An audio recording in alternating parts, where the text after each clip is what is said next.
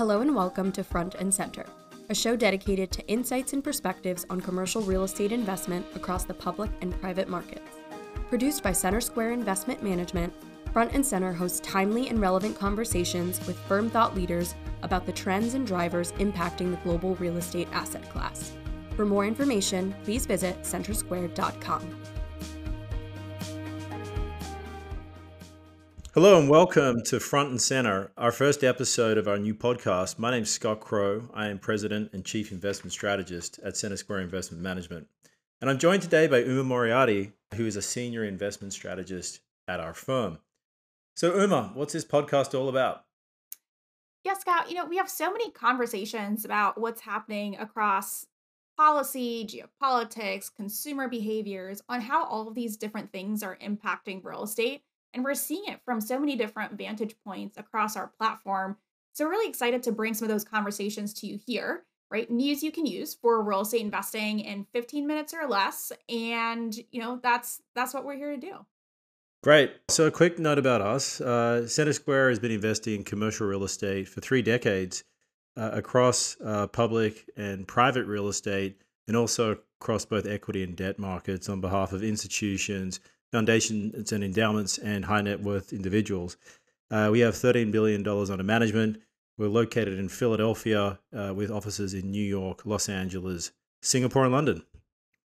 So I know one of the things that's been taking up a lot of time and a lot of conversations at CenterSquare across our various teams has been debt markets. Obviously, the Fed is probably at the end of its tightening cycle. At least that's our opinion.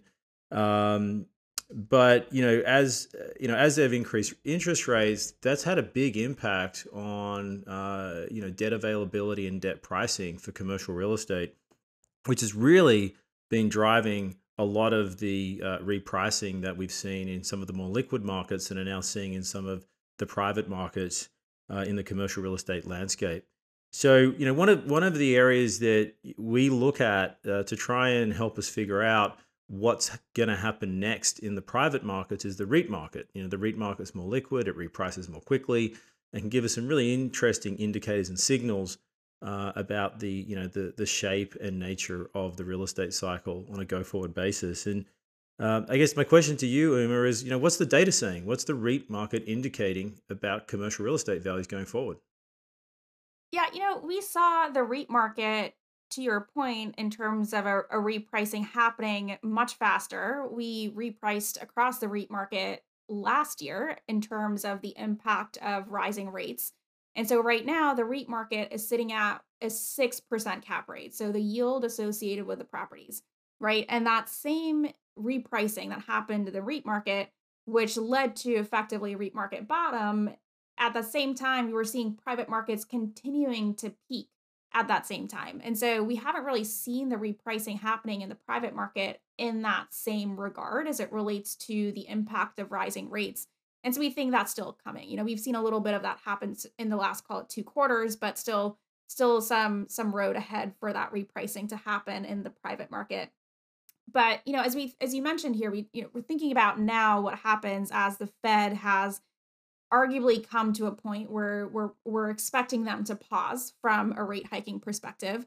And that's interesting because we're now looking at a regime change, right? So what does that mean from the perspective of what's happening and what we expect to happen across the real estate markets? And so we looked at that over the last 4 cycles after the Fed was done hiking.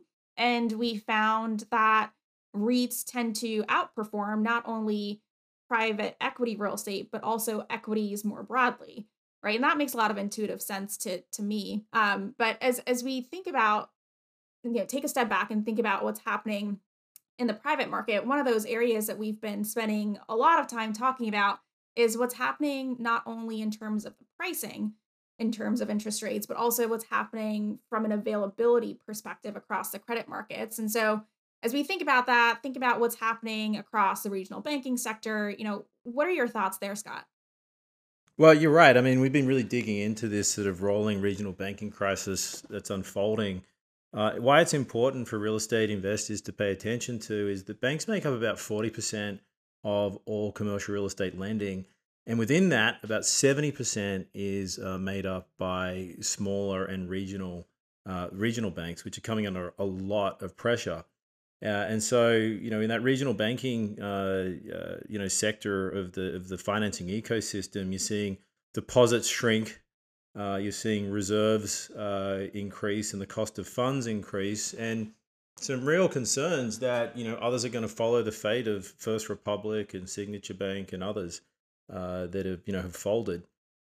And whether or not that occurs, I don't know. But what we do know is that the regional banking system is in the process of tightening its belt as it relates to credit availability, and I think that that's probably going to lead to a real acceleration of the repricing of real estate in the commercial, in the actual private markets.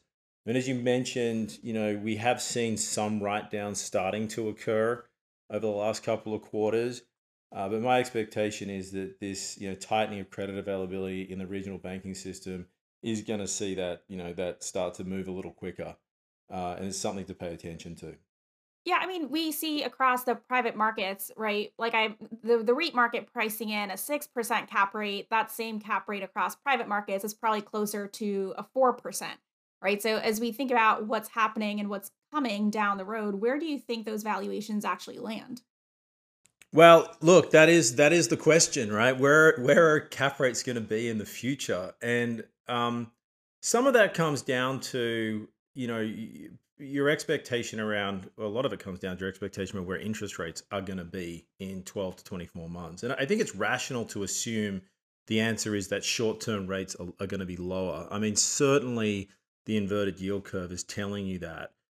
And if you think about a 10-year bond yield settling into a 3.5 to 4% range, and doing some other triangulation of what's happening in the REIT markets and in the debt markets, and and if you want to check out our website, you can see some more intricate underwriting of how we get to this number. But somewhere around a 5.5% cap rate seems like a pretty reasonable guesstimate at this point in terms of where cap rates settle out. But obviously, a pretty wide bifurcation between sectors. I mean, industrial warehouse distribution is probably going to hold in the most firmly in terms of pricing. I mean, certainly that's what you're seeing in the public markets. Apartments are going to do, I think they're going to do pretty well through this cycle. One of the things they have going for them is the fact that we are generally structurally undersupplied in terms of housing. The housing market is in very good shape, particularly relative to prior cycles like the GFC. Notwithstanding that there are some pockets of oversupply, hitting the Sunbelt market in the apartment space. I think apartments are going to be pretty solid. Retail, that's taking a hit right now in the public markets, and I think will in the private markets too. But the one thing retail has going for it is the fact that it has no one's really built any retail for the last sort of decade, and any retail that exists today has been through Amazon, has been through COVID, and is probably on pretty solid footing. And look, generally speaking, one of the things going for the real estate market today, as a general matter, is that existing vacancies are low, and there's not a lot of supply. Right, the supply we've seen has been in industrial, it's been in apartments, which you could argue are structurally undersupplied today. The one area that just can't seem to catch a break is office. High vacancies, and people are still building more of it. The newer product is really out competing significantly the older stuff, and that's where I think there's going to be a lot of pain. And similar to when COVID hit, that really rationalized and sped up the story in retail. I think that this regional banking crisis will do the same thing for the office sector over the coming 12 months. Yeah, I think that that makes a lot of sense. And maybe shifting gears a little bit just to talk about some of the areas that we have exposure to from a real estate perspective on the REIT side. I think it's really important to, make sure that we're also talking about areas like data centers, healthcare, manufactured housing, all these different areas across the real estate spectrum that exist in the REIT market today that don't really exist in the same vein across the private markets. But given this higher exposure to some of these alternative property types that have much stronger secular demand tailwinds, and the fact that the REITs have already been repriced for what's happening across the credit markets, I mean, I think it's fairly reasonable to expect much stronger returns from the REIT market going forward versus the private market. But what are your thoughts on that? Well, that's a really good point. I mean, the composition of the REIT market versus the institutional core real estate funds is very significant. I mean, like 50% of the REIT market is in those alternative sectors that you mentioned. An office is only 3% today. In a lot of the institutional core funds, there's a lot less of these alternative sectors, and office is, I think, just about is about 27% of those benchmarks. And the real estate ecosystem's sort of quite complex. Outside of the institutional funds, you've got a lot of private owners and other owners of real estate, and the office weight there is a lot more heavy. So there's a big difference in composition, but there's also a big difference in leverage as well. And if you look at the REIT sector today, I don't know, Uma, the average leverage is what, about just under 30%? Yep, around 30%. And for the Odyssey funds, it's tracking right about 25, and which is pretty low, and that's good news. And that represents some lessons learned from the financial crisis going on about 15 years ago. But the reality is that other private real estate investors have still been using leverage levels closer to 70-75%. And so if we see a significant decrease in real estate values, that could wipe out a lot of people's equity position, particularly, again, in the office markets. And so I know we've been doing some work on that, sort of based on what we've talked about, the outlook for the different sectors, the different starting point and composition for REITs versus private, where initial cap rates are in those markets. I mean, what is our expectation for both the peak to trough drawdown in commercial real estate values, and what we would expect from here, being an investor in the private markets and an investor in the REIT market in terms of returns? Yeah, so based on where our expectations are for rates for growth across these areas, I think the average cap rate for real estate lands probably somewhere in the 5.5 cap rate range, which is very different than where private markets are valuing cap rates today, closer to 4% range. And so that's a pretty meaningful revaluation that is yet to come ahead for the private market. On the other side, the REIT market has seemingly overcorrected a little bit, with the REITs trading closer to a 6% range. And so you're going to see the REIT market effectively retrace that a little bit.